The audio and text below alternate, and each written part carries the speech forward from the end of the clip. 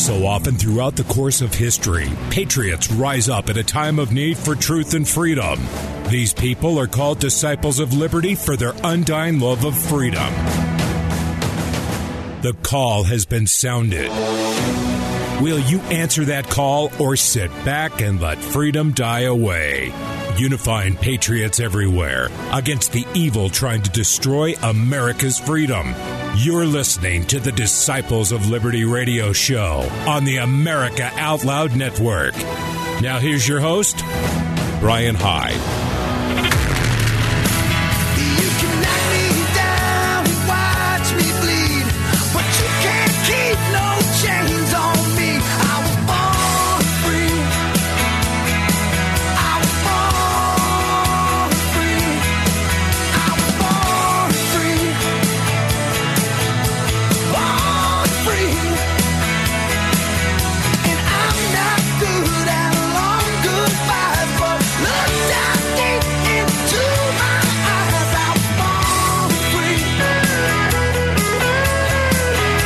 Hello there, and welcome to the Disciples of Liberty show. I'm Brian Hyde, and this is the America Out Loud Network. Thank you so much for tuning in today, and thank you for being a truth seeker. I don't say that lightly, okay? I don't just stop people down the, going down the street. Hey, are you a truth seeker? I think that would, first of all, it would intimidate a lot of people because they'd be like, what do you mean by that? I mean, if somebody accused you of being a truth seeker, would you take it as a compliment, or would you think they were trying to accuse you of, I don't know, some kind of nefarious activity? Oh, not me. No, I'm totally normal. I'm not one of those truth seekers out there. But the truth of the matter is, if you want to understand the world and what's going on around you, you can't just be a passive sponge soaking up whatever's coming at you from the various information sources out there. And by the way, that includes this one. So as much as I would take it as a compliment if you were to nod your head thoughtfully, stroke your beard, and say, yes, Brian makes so much sense here. It's important that you be willing to vet the information that's coming at you, whether it's from me or anybody else, so that you can better sift fact from fiction, truth from error, light from darkness. So a couple of things I'm going to touch on in today's episode, and I hope you'll bear with me and understand that if by some odd chance I challenge what you hold to be true, I'm not doing this from the standpoint of I know more than you do, and I'm smarter than you, and you're stupid, and I'm educated, and you're not. Because really, I'm not. Look, I'm not educated, I'm not rich, I'm not famous, I'm not good looking, but I am somebody who sincerely wants to understand the world around me, wants others to think about the world around me. And I'm going to take it one step further. My goal as a commentator is not to build the biggest, most impressive audience of listeners out there who hang on my every word. My goal is to inspire people to become so proficient at seeking out the truth that they don't need me. They outgrow me and they move on in their journey. Of course, maybe if they throw a friendly wave over their shoulder as they go, thanks, Brian, I'm on my way. But I don't want them to be dependent on me. So if that makes sense, and with that in mind, I may share some things that may challenge your perception of what's going on. And I'm doing it simply to encourage you to ask those kinds of questions. So I'm going to dive right into this, and here we go. I'm sticking my neck out on the chopping block. If I were to ask you to name the number one cause of war since 1898, I'm curious how many people would say, oh, well, that's easy. It's the media. Now, I want to share with you some excerpts from an article by Simon Black, published on sovereignman.com. And this is actually a very interesting historical recounting of what happens when the media starts agitating for war. It starts in 1895 with a 32-year-old entrepreneur in New York City buying a failing newspaper and then hatching a bold plan to turn it around. Now, the newspaper industry was cutthroat in those days, especially in New York. Keep in mind, there were at least 16 other daily newspapers in circulation, fierce competition for readers' attention. But this young entrepreneur had an idea. Thrill the readers with tales of death, destruction, and brutality in the Cuban War for Independence against Spain. Now, if you remember, Cuba was a Spanish colony at that time, but revolutionary forces had been fighting for independence for several years. Few people in the U.S. really cared about Cuba, but the new publisher vowed to make them care. You can probably guess his name, right? William Randolph Hearst. And his paper, the New York Morning Journal, constantly thrust Cuba in his readers' faces. Now, the stories were full-blown sensationalism.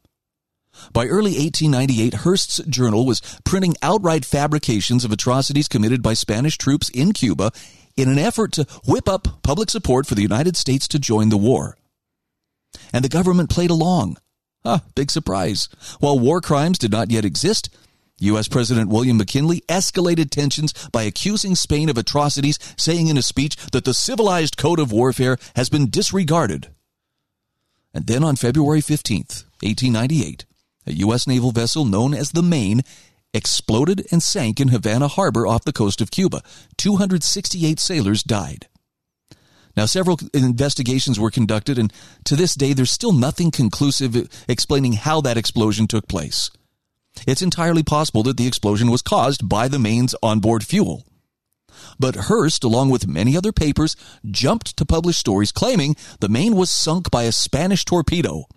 They continued agitating for the U.S. to join the war. Well, thanks to the effective media propaganda, most Americans were in favor of war. The newspapers had cast Spain as an evil aggressor. Its commanding general, Valeriano Weyler, was routinely called a butcher. The newspapers told Americans that the fight against Spain was a necessary one, that it was a matter of moral righteousness, a crusade of good against evil. And they finally got their wish in April of 1898, when the Spanish-American War broke out. Now, you can probably see there are a lot of similarities with the media today. The level of trust in the media is already laughably low. I mean, there was the obvious Hunter Biden laptop cover-up, which most mainstream media refused to even mention during the U.S. presidential election in 2020. Then there were the outright lies in the Russia collusion hoax, for which the New York Times was actually awarded the esteemed Pulitzer Prize. Coincidentally, the Pulitzer's named after Joseph Pulitzer, a newspaper publisher who also fabricated lies in the late 1800s and agitated for war against Spain. Then there's the case of Biden appointee Tracy Stone Manning, nominated last year to head up the federal government's Bureau of Land Management. Now, Stone Manning is a former eco-terrorist who participated in violent campaigns against forestry workers in her youth. Now, this isn't just some wild conspiracy theory. Stone Manning has admitted to wrongdoing, including sending violent threats to the U.S. Federal Forestry Service. She ultimately avoided prosecution, and she saved herself by ratting out her associates. But a recent Freedom of Information Act request has revealed NBC News colluded with the Biden administration to go easy on Tracy Stone Manning during her confirmation hearing and whitewash over her terrorist history. This is pretty incredible, especially when you think about the media circus just a few years ago when the U.S. Supreme Court nominee Brett Kavanaugh was accused of sexually assaulting someone when he was a teenager. There was no promise from NBC News or other mainstream propagandists to go easy on the allegations against Justice Kavanaugh that went back 30-plus years. Instead, they smeared his name and deemed him guilty. By the way, it's also noteworthy that during Kavanaugh's confirmation hearing, several protesters stormed the Capitol and physically accosted United States senators in order to prevent the constitutional voting process from occurring. Yet NBC News declined to label these protesters domestic terrorists or to claim that democracy was under attack because they'd criminally trespassed into the Capitol. Now, this is the same media which acted as the government mouthpiece during COVID, justifying the public health dictatorship that took over the world. This is the same media which watched cities burn in 2020 and then said the protests were mostly peaceful. And yes, this is the same media that has routinely pushed America into war. See, it wasn't just Spain in 1898. The United States joined the Vietnam War based on a Gulf of Tonkin skirmish with the North Vietnamese, which never actually occurred. But the Johnson administration and intelligence sources said it happened, so the media reported it as fact. Then there were those supposed weapons of mass destruction in Iraq, which the media dutifully reported without question and helped push the U.S. into war back in 2003. And today, many in the media are calling for an escalation against Russia. They want a no-fly zone. They cheer the president's dementia-ridden foreign policy. They praise him for impromptu comments that only escalate tensions. Most of all, they force-feed the war in Ukraine 24/7 as if that's supposed to be our number one priority. In other words, forget about the economy, rising prices, supply chain dysfunction. Forget about conflict anywhere else in the world. We're only allowed to think and to care about Ukraine and Putin. Now, Simon Black says, historically speaking, it's not far-fetched to think the media could help push the world into a major war, and one with potential nuclear ramifications. He says it's not inevitable, but we are closer today than at any other time since at least 1962, and certainly closer than even a week ago. And that's why it's important for us to be more prepared than ever before for what the world has in store for us. Now, he says that means crafting a rock-solid plan B to make sure you can respond from a position of strength, whatever crisis comes next. So let me springboard for just a moment from what Simon Black is recommending here. I agree with him, by the way. You do need to have a rock-solid plan B for whatever crisis is coming next. But in order for that plan to be rock-solid, you've got to be able to deal with factual reality. Not just whatever the narrative of the moment is telling you is true. So you got to get some skin in the game, if you don't already. I'm guessing the fact that you're listening to this program probably means you already are engaged at some level in questioning very actively the information coming at you. But if you were skeptical before, I'm going to tell you this is the time to double down and be ever more skeptical, simply because in times of war, it's very easy for emotion to override intellect. And I'm going to talk about this more in the next segment about, why there's just so much bad information out there on the internet. It used to be that people would take time to think about things, and it was okay for someone to say, well, I don't know if I agree with that. I'm going to need some time to think about it. And then they would actually go and think about it. But now it's like, nope, you need to make up your mind and you need to have a take on this, a hot take right now. Well, sometimes it's not that easy. And all I can tell you is when something comes out that is, gathering attention, when it's dominating the news cycle, okay, that's my first clue. If it's dominating the news cycle, that doesn't necessarily mean it's the most important story in the world. What that means is a majority of editors and producers have decided this is where we want to focus our attention. And by virtue of where they're focusing their attention, your attention as well. So I like to ask questions like, why? Why are they choosing this as the most important thing, for which my attention needs to be focused on it? Maybe that sounds too suspicious. Maybe it even sounds paranoid. But when you consider how we have been lied to, how things have been omitted, or we've just been steered or misdirected away from it, I think it's a very good habit to be in, especially, again, if you want to operate in reality. So here's the tricky part, and this is where I may actually end up landing on a few people's toes. I want to share with you a commentary from the Z-Man writing about what is going on currently in Ukraine and the way that it's being reported by the media. Not just American media, but basically mass media the world over. The piece is titled Fighting Time, and the Z-Man says, one of the puzzles from the Great War is how leaders on both sides allowed themselves to get drawn into the war. He says there were plenty of reasons why each country would want war, including the infamous one that caused a certain Austrian fellow to coin the term the big lie. The problem with all the reasons is they made little sense in light of the obvious costs of war. As a result, the Great War is a great example of how events can take on a life of their own. Now, the remarkable thing about that war is that once it settled into trench warfare, no one realized the hopelessness of it. One can understand how the initial events would spiral into a global conflict. That's not a new phenomenon. Similarly, you can see how the initial moves in the war made a lot of sense to the leaders on both sides. This was the first industrial war, so they had a lot to learn. New weapons needed new tactics, but few people realized that at the start of the war. The great puzzle of the war is that the sides did not see the hopelessness of the situation once settled into a stalemate. both sides were losing tens of thousands of men with each attack, only to gain a few yards of ground.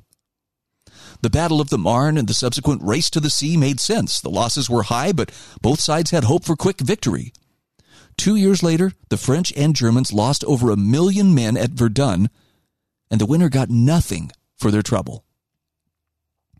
Now a century on, and we're getting some fresh insight into why the Western leaders in the Great War were incapable of seeing things clearly.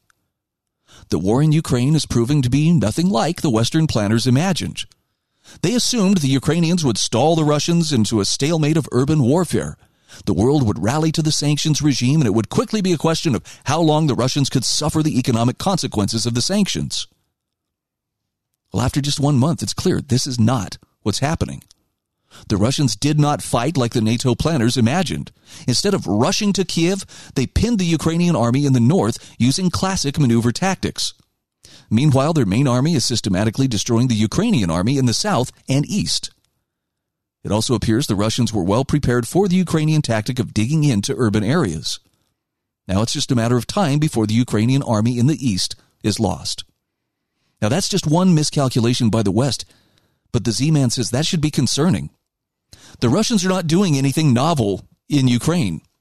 They're using classic tactics that have been used in Europe since Napoleon. Further, they are following a doctrine they evolved in the Second Chechen War. And that was a doctrine Vladimir Putin created as the guy running that war for Russia. It seems that no one in the West bothered to study the man they claim is the new Hitler. Now, this is only one small part of the miscalculation. The decision to cut off the Russian central bank appears to have been a massive blunder. The Russians, faced with the threat of their dollar and euro assets being seized by Western banks, have told the West, you must pay for your goods in rubles.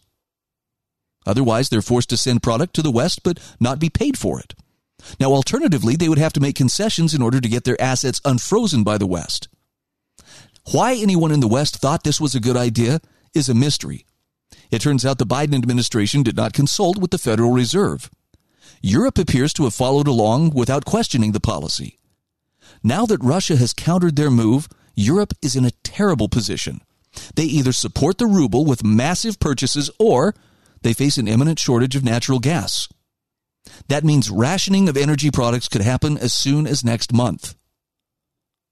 Now, of course, the word shortage and rationing will trigger the natural response, which is hoarding and price gouging, which will also mean a political response.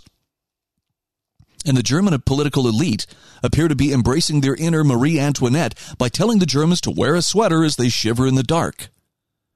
Now, presumably, they will tell the people to eat bugs when the food shortages hit this summer. Maybe German TV will start celebrating the turnip winter as a way to motivate the public. Now, the Z-Man says, in fairness, we have no idea how the Russians and Chinese are viewing this thing, as Western media refuses to cover that aspect. We should assume the lack of food riots and social unrest in Russia means they're not teetering on collapse. This was the prediction at the start of this war. The best and brightest in the American managerial elite predicted the Russians would have collapsed by now. They also assumed China would be wavering in their support at this stage. So the point is, we are seeing in real time how supposedly clever political leaders can stagger from one blunder to the next. Unlike the Great War, this war has one side that seems to have updated its thinking since the last century. The Russians are planning for tomorrow while the West is planning for 1985. The Biden people actually thought the speech in Poland would be his Brandenburg Gate moment. That's the most terrifying event of this crisis so far. There we see the best parallel to the Great War. The men moving pieces on the board were men of a prior age. They were trying to fight the old wars. Similarly, the political leaders were operating in a 19th century mindset. The trouble was, they were armed with 20th century weaponry. Today, the West is led by 20th century men desperate to maintain 20th century arrangements. And the Z-Man says their opponent is not Russia, China, or the New World Order, but the passage of time. Kind of an interesting thought. And again, I'm not telling you have to believe it. I'm just saying that's an outside-the-box look at how to consider this, and it sure doesn't square with the way that things are being reported to us. Now, from here, I want to just segue into why is there so much internet nonsense out there. I've got an excellent article here by Thomas Buckley published on AmericanThinker.com. And he asks, what does deer hunting have to do with the persistence of internet idiocy, rather? Now, first of all, he says, I'm not a deer hunter. I don't have any qualms about the practice. I've helped others dress and cook deer. But he says it's just a hobby I never took up when I had the chance, unlike golf. But he says, unlike golf, deer hunting is pretty necessary now that the populations of historical predator species, cougars or mountain lions or pumas, depending on where you live, and wolves and such, in many areas are too small to maintain local herds at healthy levels. And the death of these predators leads to problematic herds. Until very recently, this wasn't as big of an issue as human hunters stepped into the role of predator, but hunting has declined.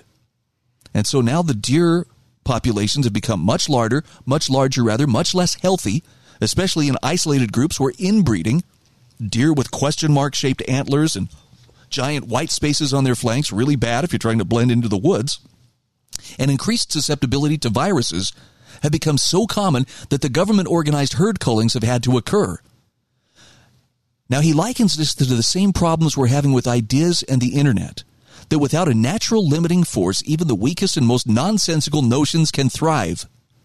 Now, obviously, the past has seen its share of equivalent information expansion events and trends, but the speed at which facts and thoughts and ideas move on the internet has destroyed the usual predators of bad ideas. And instead of using the word predators, maybe we could use the word counters to bad ideas. Things like nuance, history, research, reason, time to reflect, reliable sourcing, and proper context. Those were the cougars, wolves, and deer hunters of rank stupidity. They could expose the stupid ideas for what they were so that better ideas could prevail. A kind of intellectual natural selection. But he warns here, the process is not limited to the internet. It's just far more noticeable and destructive there. And right now we have this suggestion that, well, what we need to do then is we need to get social media services to step in and play the part of the predator by acting as censors and culling the internet. Now, there are a couple of problems with that. But the thing you got to remember here is, if you are double checking with a source that you find reliable, or you're just taking the time to really think about something before you jump on the bandwagon, that's good. Maybe you even pick up a book to confirm basic facts, or, you talk to a few other people whose point of view you trust before you weigh in. But instead, you got politicians and others saying, no. What we do is we get the social media services to step up here, and they'll take care of the bad ideas. The point he's making here is that the strength of a good idea is not necessarily in its inception, but rather its ability to stand the test of time. If concepts, both good or bad, aren't challenged, they simply just float eternally in the ether. The ones that are reasonable, no matter one's personal opinion, will survive the predators, while the ones that are not will die the quick deaths they're meant to. But the organic process of the marketplace of ideas has been replaced by choices made by companies that actually have a vested financial interest in ensuring that the most problematic, most infectious, most viral concepts flourish. And that's why you see sensational stories, sensational headlines, and ways to agitate you and make you angry or fearful to get you to click on it. Because you don't click on headlines that say everything is fine, or the stock market has a good, steady, predictable day, or overwhelming majority say live and let live is a good idea kind of headlines. So what survives to the point of profitability is largely facile and purposely irksome or triggering kind of headlines meant to encourage immediate continued interaction with whatever service, page, site, or app you happen to be using. Another class of idea survivors is equally important. Those ideas which have been deemed necessary by the service itself. Not just note that the words true or accurate aren't being used here, just necessary to reach some predefined goal, no matter what that might be. So from electing Joe Biden to being able to monetize the influencer economy, only creating an end result that directly benefits those involved matters, and that is the most predatory of situations imaginable. Just another reason why you got to be very careful of anything you're consuming online. It's okay to be choosy, not just in your peanut butter. You are listening to the Disciples of Liberty. I'm Brian Hyde, and this is the America Out Loud Network.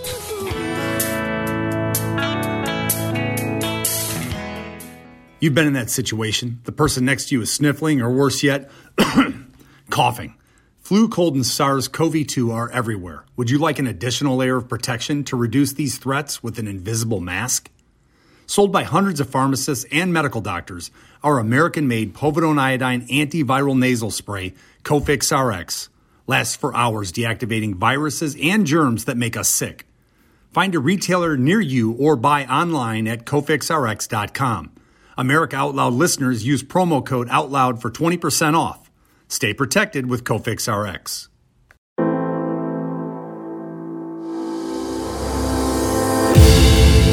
Now the spirit of American liberty and justice is woven into the soul of America Out Loud.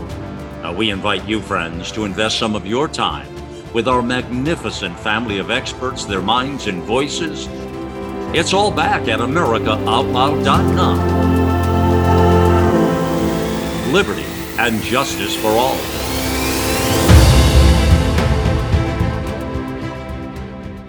Trouble getting to sleep and staying asleep can be infuriating. Your mind races. You toss and turn, and the harder you try, the harder it is to drift off. And today's digital age makes it even harder. You're not alone with this struggle. Poor sleep affects over 70% of Americans.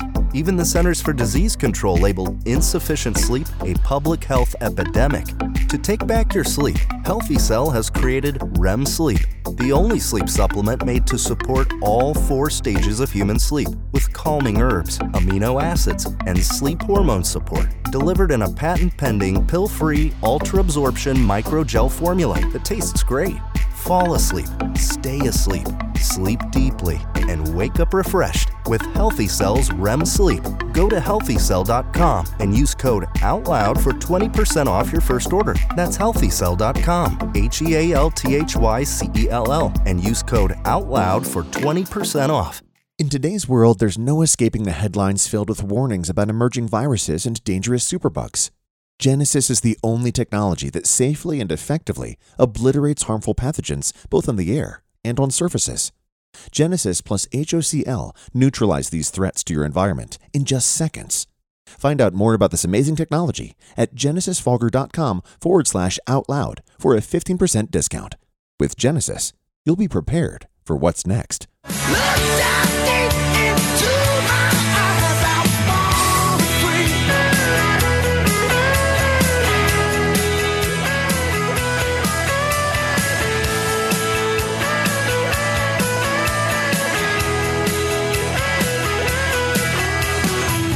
Hey, welcome back to the Disciples of Liberty. I'm Brian Hyde. All right, are you ready to take a deep dive into some more relevant topics, which may or may not challenge your prevailing view of the world around you? Again, I just want to reiterate, I'm not here to tell you you're stupid or to imply that somehow I have all the answers, but I'm going to suggest that the way we look at things, the way we consider information, requires something a little more thoughtful than simply nodding our heads thoughtfully when someone says something, well, that sounds agreeable, or that reinforces something I already believe to be true. We've got to be willing to question things, and that includes, stuff that on the surface looks like it's absolutely in line with what we think. So a couple of things that I wanted to bring up is, I think there are plenty of people out there who are willing to be and actually able to be problem solvers in their neighborhoods and in their communities. Why don't they accomplish more? Maybe you're one of the people who feels this frustration. I think part of that comes down to because many of us have learned through sad experience that the laws always seem to benefit the elites. I have a perfect example of this coming out of New Mexico, which is where commentator Kent McManigal lives. This is what he says: the law always benefits the elites. Kent McManigal says it's aggravating that New Mexico's Supreme Court decided the petitions aimed at possibly holding the New Mexico governor accountable for her COVID overreach were legally invalid. He says it's aggravating, but it's not surprising. Somehow, the law always benefits the elite political class and their schemes at the expense of the rest of us and our liberty. Whenever more people, or mere people rather, try to find a way to hold their government accountable and make it stay within its clear boundaries, the state always finds somehow to brush their concerns aside. It finds those boundaries to be the ridiculous complaints of conspiracy theorists or extremists, even when it doesn't use those precise words. So this time it said, well, these petitions are legally invalid because, in their biased opinion, there was no crime. Now, how could they have ruled otherwise when they're complicit in the political crimes? Kent McManigal says when government wants to do something that's clearly illegal or unconstitutional, the courts the government owns and controls nearly always find a way to twist or interpret the Constitution so they can do it. This is what interpreting the Constitution means, bending it away from its main purpose of restraining government just enough to let government get away with a crime. Crimes like COVID shutdowns or mandates, or legislation concerning firearms or other weapons, legislation that isn't allowed in America. Or the crime of government-controlled schools, the issuing or denial of licenses to ration natural rights for a price. Patrolling the roads to waylay travelers, or whatever government was never intended to be allowed in America, under the U.S. Constitution. And he says this continues until there is no liberty left for the people, but the government still has the freedom to do anything it wants. So the benefit of the doubt is always given to government interests over those of the people and their liberty, the opposite of how it has to be. Government has been allowed to police itself, a practice that never works with any institution anywhere. He says it's as though government doesn't realize that when you remove the ability to rein it in by peaceful means, such as with petitions, you force the people to use other means. This won't keep going the way government believes it will. They can only push so far before they've gone too far. And they won't know they've gone too far until it's too late. Now, that won't be a pleasant day for anyone, and it will be because government won't allow the people to tell it no. I really respect Kent McManigal's ability to just cut right through all the fluff and get to the heart of the issue. Now, do his words ring true? Does that sound like he knows what he's talking about? Let me back this up with a commentary from Llewellyn King. This is from the American Institute for Economic Research. The political class needs to level with us. And this is one of the things that I find most enraging right now is the political class takes itself very, very seriously. And you can see this especially in the January 6th Commission, the way that they're playing it out. We are such victims, and these people, they desecrated the temple of democracy. Boo-hoo-hoo-hoo, we were so scared. It's because, look, some people were definitely misbehaving, but I don't think there was any danger of these unarmed protesters, including the ones who seemed curiously well organized and well trained and working in concert with one another, who forced their way into the Capitol. To say nothing of the individuals who later walked in because they were in proximity and the barricades had been set aside and, Capitol police officers were waving them in. Go ahead, come on in, just behave, But the funny thing is, the people who forced their way in, we don't seem to see much about them. I don't know of anybody who's been convicted of insurrection, but that's all the talk we hear right now. And the gravity. How seriously, the political class is taking this. I mean, they're determined why Donald Trump needs to go to prison for what happened there. I don't know if that's going to happen. I rather doubt it, but the way they're playing this, it just comes off as so much victim-based political melodrama, and yet they expect us to take them very, very seriously. And I think they probably realize, their credibility is waning, and when enough people stop believing in what the political class is saying, they're essentially just kind of figuratively swinging in the breeze. For some reason, that kind of scares them. So this article, The Political Class Needs to Level with Us, gives you some good examples of what this looks like. Llewellyn King says, there is a rough road ahead for the world, and our political class isn't leveling with us. As Steve Odland, President and CEO of the Conference Board, one of the nation's premier business research organizations, said in a television interview, inflation will continue at least until 2024 and longer if things continue to deteriorate with the supply chain and the war in Ukraine. Now, particularly, Odland, who serves as a director of General Mills, fears a global food crisis with famine in Africa and many other vulnerable places if Ukrainian farmers don't start seeding spring crops to start this year's harvest. Now, already Ukraine, known as the world's breadbasket, has cut off exports to make sure there's enough food for their own people as war rages. Odlin sees U.S. inflation continuing at 7% to 8% for several years at best. But his primary worry is global food supplies, as countries face a crisis of new and frightening proportions. His second worry is stagflation. If the rate of productivity falls below 3%, then we have stagflation, Odlin told Llewellyn King during a recording of the White House Chronicle on PBS. That's the weekly news and public affairs program he hosts and produces. Odlin faults the Federal Reserve for being timid in raising interest rates to counter inflation. But Llewellyn King says, I fault the political class for not leveling with us. Both parties. As we are in a state of perpetual election fervor, we're also in a state of perpetual happy talk. Get the rascals out and all will be well when my band of happy angels will fix things. That's what the political class says, and it's a lie. So Llewellyn King says we are in for a long and difficult period, which began with the pandemic that disrupted supply chains and set off inflation, and now the war in Ukraine has compounded that. Supply chains won't magically return to where they were before COVID-19 struck, and more likely they will have further constrictions because of the war.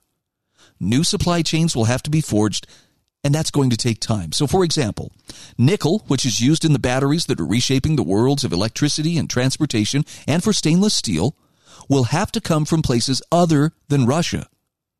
Now, at present, Russia supplies 20% of the world's voracious appetite for high-purity nickel.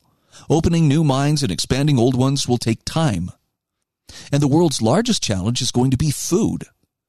Starvation in many poor countries, and high prices at the supermarkets in the rich ones, including the United States. Now, there are technological and alternative supply fixes for everything else, but they will take time. Food shortages will hit early and will continue while the world's farms adjust. There will be suffering and death from famine. The curtailing of Russian exports will affect the United States in multiple ways, some of which might eventually turn out to be beneficial as the creative muscle is flexed. So, for instance, in the utility industry, someone who's thinking big and boldly is Dwayne Hiley, president and CEO of Tri-State Generation and Transmission Association in Denver. Hiley told Digital 360, the weekly webinar that emanates from Texas State University in San Marcos, the challenging problem of electricity storage could be solved not with lithium-ion batteries, but with iron-air batteries. So in its simplest form, an iron-air battery harnesses the process of rusting to store electricity. The process of rusting is used to produce power when it's exposed to oxygen captured on site. To charge the battery, an electric current reverses the process and returns the rust to iron. Now, clearly, as Hiley said, this isn't going to work for electric vehicles because of the weight of iron. But in utility operations, these batteries could offer the possibility of very long drawdown times, not just 4 hours, as with current lithium-ion batteries. And there's plenty of iron stateside. Another Hiley concept is that instead of dealing with all the complexities of transporting hydrogen, it should be stored as ammonia, which is more easily handled. Now, this isn't magical thinking, but it's the kind of thinking that will lead us back to normal someday. The point here is that politicians should stop the happy talk and tell us what we are facing. Why do you suppose they won't? In fact, let me give you an example of politicians not telling us the truth or clinging to a false model. One of the things that I saw recently that it just raised my blood pressure was Dr. Fauci he was being interviewed on British television, and he was making the claim, we may never know if the costs have outweighed the benefits of these lockdowns that were imposed on the public all around the world. Well, here's a dose of reality for the good doctor regarding the flawed Imperial College model that fueled his fear machine. This is published on nationalreview.com, and it's authored by Steve Hanke and Kevin Dowd. They say the defining event in the history of Western COVID lockdowns occurred on March 16th, 2020. That was the publication of the now infamous Imperial College London COVID report. That's the one that predicted that in the absence of any control measures or spontaneous changes in individual behavior, there would be 510,000 COVID deaths in Great Britain and 2.2 million in the United States. Now, this prediction sent shockwaves around the world. In fact, the next day, the UK media announced that the country was going into lockdown. The impact of the report was amplified by the UK's soft power machine, the BBC. You got to understand, the BBC's reach has no equal, broadcasting in 42 languages, reaching 468 million people worldwide each week, and efficiently disseminating its message. With the BBC in full cry and the public genuinely alarmed, there was just no room for dissent. So a copycat cascade then took hold, with the US and other countries embracing London's message and policies. And the result was a policy based on a defective model that originated at Imperial College and under the leadership of Neil Ferguson. I thought this was particularly enlightening. I think most people at this point can realize, okay, so they were off a little bit in their predictions, right? 510,000 COVID deaths in Great Britain, 2.2 million in the U.S. Well, anybody can make a mistake. Wait till you hear how many mistakes, though. This particular Imperial College London has made under the leadership of Neil Ferguson. The model's major flaw is its assumption that people would be unresponsive to the dangers that accompany a pandemic. And that behavioral assumption is simply unrealistic. If people are told they're in danger of catching a potentially lethal disease, most will take action to reduce their exposure. But the Imperial team turned the world on its head with fantasy numbers about a scenario that could never materialize. Before hurrying into panicked policy decisions, UK policymakers should have been aware that Neil Ferguson's Imperial College team had a history of defective modeling. With minimal effort, policymakers would have quickly discovered that the team had a track record that makes astrology look respectable. Now, that dreadful record started with the UK foot and mouth disease epidemic in 2001. During which Imperial College modelers persuaded the government to adopt a policy of mass animal slaughter. See, their model predicted that the daily case incidences would peak at about 420. At the time, the number of incidences had already peaked at just over 50 and was actually falling. The prediction missed its mark, and as many as 10 million animals, most of which could have been vaccinated, were instead needlessly killed. Shortly thereafter, in January of 2002, the Imperial team suggested that up to 150,000 people in the UK could die from mad cow disease. Well, as it turned out, the total number of UK deaths was 178. Another miss for the Imperial team. Then, in 2005, Neil Ferguson suggested that up to 200 million people could die from bird flu globally. Now, he justified this claim by comparing the lethality of bird flu to that of the 1918 Spanish flu outbreak, which killed 40 million. Now, by 2021, the bird flu had killed 456 people worldwide, making it Imperial's biggest miss yet. And then Neil Ferguson and his team were back at it again in 2009 when they claimed that 65,000 people could die of swine flu in the UK. By the end of March 2010, the outbreak had killed fewer than 500 people before petering out. Neil Ferguson's reasonable worst-case scenario was over 130 times too high. Yet another big miss. And in each case, there was the same pattern: flawed modeling, hair-raising predictions of disaster that missed the mark, but most importantly, no lessons learned. The same mistakes were repeated over and over again and were never challenged by those in authority. Why? Maybe the Imperial College models are ideal fear-generating machines for politicians and governments craving more power. H.L. Mencken put his finger on this phenomenon when he wrote that the whole aim of practical politics is to keep the populace alarmed and hence clamorous to be led to safety by an endless series of hobgoblins, most of them imaginary. So the Imperial College modeling team should have faced an audit of its models and practices after the foot and mouth disease debacle more than 20 years ago. Had that been done, later fiascos might have been avoided. Be that as it may, Imperial should certainly face an audit now, and it should focus on the inadequacies of the team's models and on how faulty policy recommendations were derived from them. Steve Hanke and Kevin Dowd say governments across the world should also initiate their own public inquiries to draw lessons and address the measures needed to protect their citizens from reckless public health modeling. Never again should scientists armed with flawed models get away with shouting "pandemic" in a theater filled with politicians and bureaucrats eager to grab at yet more power. They have a nice way with words on this. And I think they're dead on. I'll actually have a link to this in the show notes, and I hope you'll check it out. Now, I'm going to shift gears and go in a totally different direction, and this is possibly a much more controversial direction, but I feel like I got to go here. I'm sure you've probably caught wind about, how a Disney executive was just recently interviewed and was talking about how, well, as the parent of what does she say she had? One child was pansexual and another was non-binary or perhaps transsexual. And anyway, her goal was, well, what I need to do is make sure that at least 50% of the characters in Disney's films, especially films for kids, are representative of the LGBTQ plus community. Now, before I go one word further, I just want to point out here, every one of us knows individuals who are either gay or perhaps who have gender identity issues.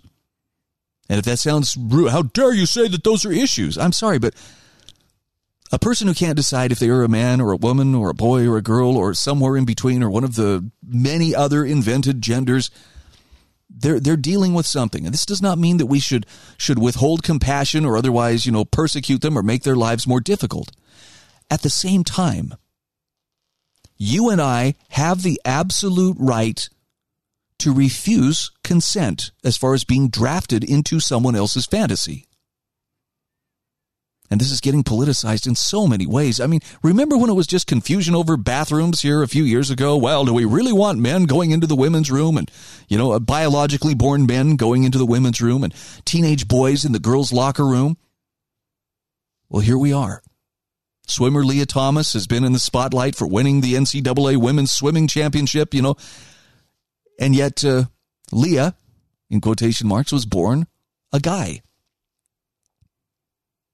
And it's like the Emperor's New Clothes. We're supposed to just pretend that, but there's nothing wrong here. Why, the Emperor's pantyhose look amazing. Don't they look amazing? If you are like the young child in the story of the Emperor's New Clothes and say, I'm sorry, I'm not seeing it. The Emperor's standing there buck naked. What's the deal?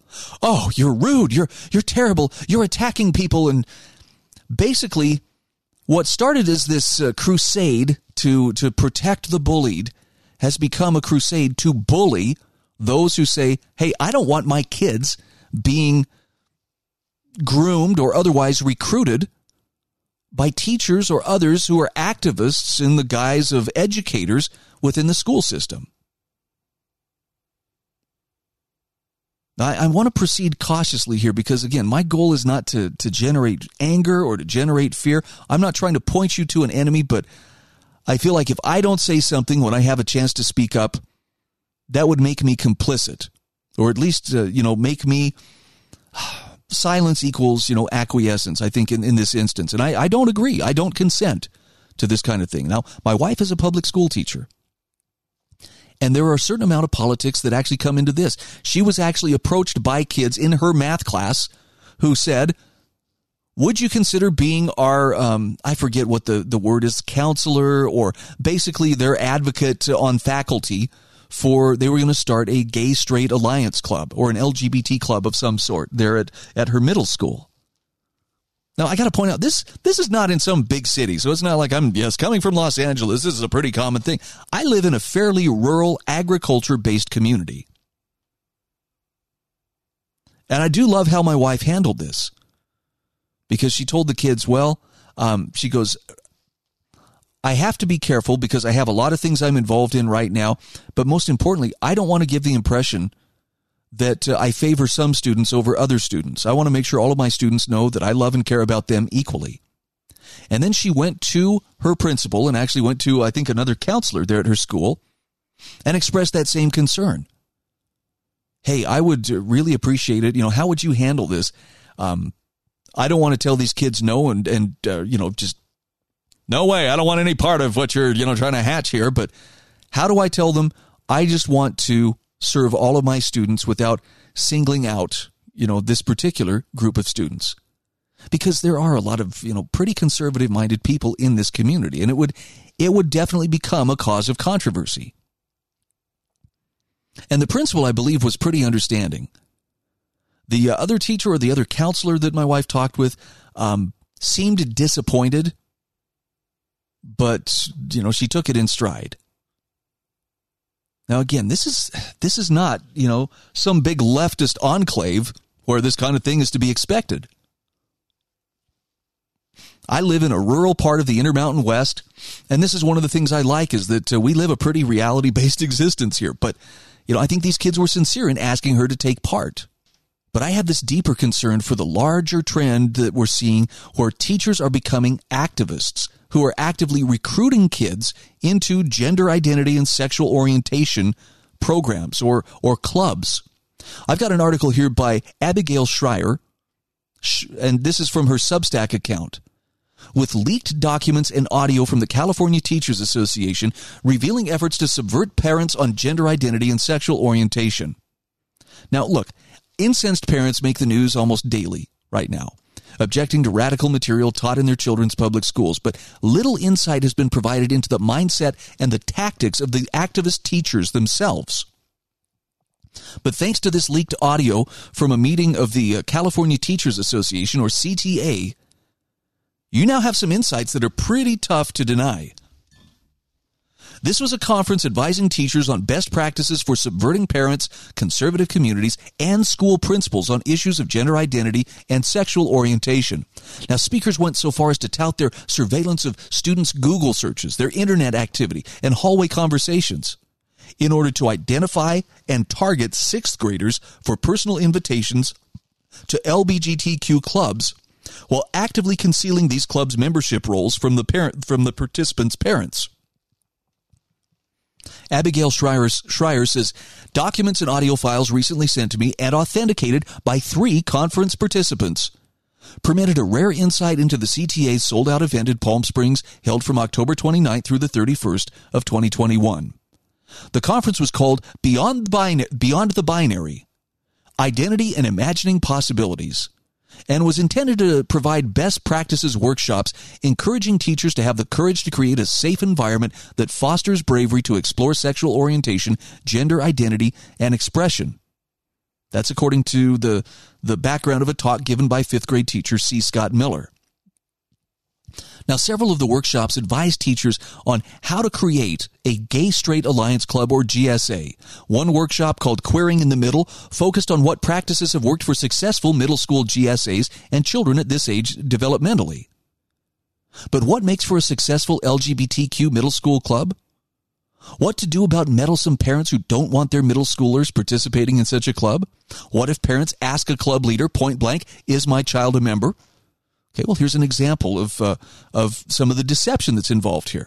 Buena Vista middle school teacher and LGBTQ club leader Lori Caldera says, because we're not official, we have no club rosters. We keep no records. In fact, we really don't want to keep records because if parents get upset that their kids are coming, we're like, yeah, I don't know. Maybe they came. We would never want a kid to get in trouble for attending if their parents are upset. Now, the advice to those who run these clubs is keep no records, so you can plead ignorance of the membership with the members' parents. In fact, middle school teacher Kelly Baraki can be heard in the same session describing having named her club the Equity Club. And then you be you, rather than the more ubiquitous GSA.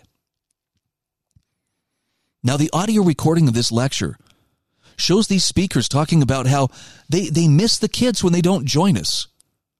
One of the teachers said, we have LGBTQ kids who come to us and they come and spend a year with us and they get all the love and affirmation they need. And we give them tools to be powerful and brave and bold. And then they go hang with their friends at lunch and they do their things and we love them for that. But we miss them when they don't join us. So we saw our membership numbers start to decline. Now, are you getting what's being said here? Middle school kids apparently did not have endless interest in sitting around with their teachers during lunch discussing their sexual orientations and gender identities. So according to these teachers, We started to brainstorm at the end of the 2020 school year what we're going to do. We got to see some kids in person at the end of last year, not many, but a few. So we started to try and identify kids. When we were doing our virtual learning, we totally stalked what they were doing on Google when they weren't doing schoolwork. One of them was Googling Trans Day of Visibility, and we're like, check. We're going to invite that kid when we get back on campus. Whatever they follow, the Google Doodle links or whatever, right? We make note of those kids and the things they bring up with each other in chats or emails or whatever. So beyond electronic surveillance of kids' internet use, these teachers say we use our observations of kids in the classroom, conversations that we hear, to personally invite students, because that's really the way to kind of get bodies in the door, right? They sort of need a little bit of an education. One of the teachers says, because I'm the teacher who runs the morning announcement, here's another strategy I can give you. I'm the one who controls the messaging. Everyone says, oh, Ms. Caldera, you're so sweet. You volunteered to do that. Well, of course I'm so sweet. I volunteered to do that because then I control the information that goes home. And for the first time this year, students have been allowed to put openly LGBT content into our morning announcement slides. Now, she actually brags about how, parents complained when they were trying to introduce this material to kids before, so they did a little switch up and tricked the kids and the parents and put it right up front. So by the time parents were notified of it, it was too late. Your kids have already been taught it. One parent came and said, hey, I'm upset that you just forced me to have a conversation about sexual orientation and gender identity with my 12-year-old. And this teacher, Baraki, she mocked the parent to her audience. Oh, I know, it's so sad, right? You had to do something hard. Honestly, your 12-year-old probably knew all of that. Caldera, on the other hand, bragged about, another parent was invited to take their kid to a private school that more aligns with them. Well, that's a win. Good, we count it as a win. Plus, I hate to say this, but she says, I have tenure. Thank you, CTA. You can't fire me for running a GSA. You can be mad, but you can't fire me for it. She says, we've never crossed a line, but we've sure wanted to. Now, if that doesn't sound like activism masquerading as education, I don't know what does. And in fact, I'll take it one step further and say, this doesn't sound like people who are sincerely concerned about these kids' mental health. This sounds like people who are grooming youngsters for reasons that only make sense to them. It might be time to speak up while you still can. This is the Disciples of Liberty Show. I'm Brian Hyde, and this is the America Out Loud Network.